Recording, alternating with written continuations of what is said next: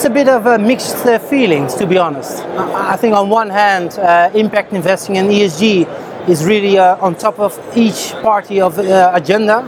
But I do believe that the uncertainties with the war, but also still the scarcity in personnel is a big concern in the market. So we do see a lot of pressure on business cases. So a lot of initiatives, but in terms of make it work, that's still quite a challenge. The investor's mind is mainly driven by senior living. And that's a very interesting part, because we're trying to reshape the market to a more residential market for seniors.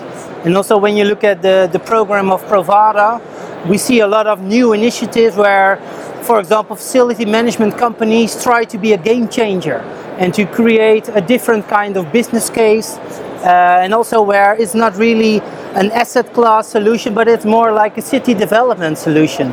And I think that's a very interesting development. In terms of, for example, ESG, greenwashing is a difficult topic also on the S, because the social impact is something which is quite difficult to measure.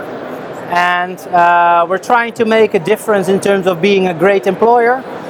We're trying to make impact on the healthcare workers' perspective. But it's still a very difficult topic to also make it hard with data, for example. And I think that's really something we need also to gain more insights on the OpCo and the PropCo side, because being successful, especially in healthcare real estate, the operational side of real estate is very important.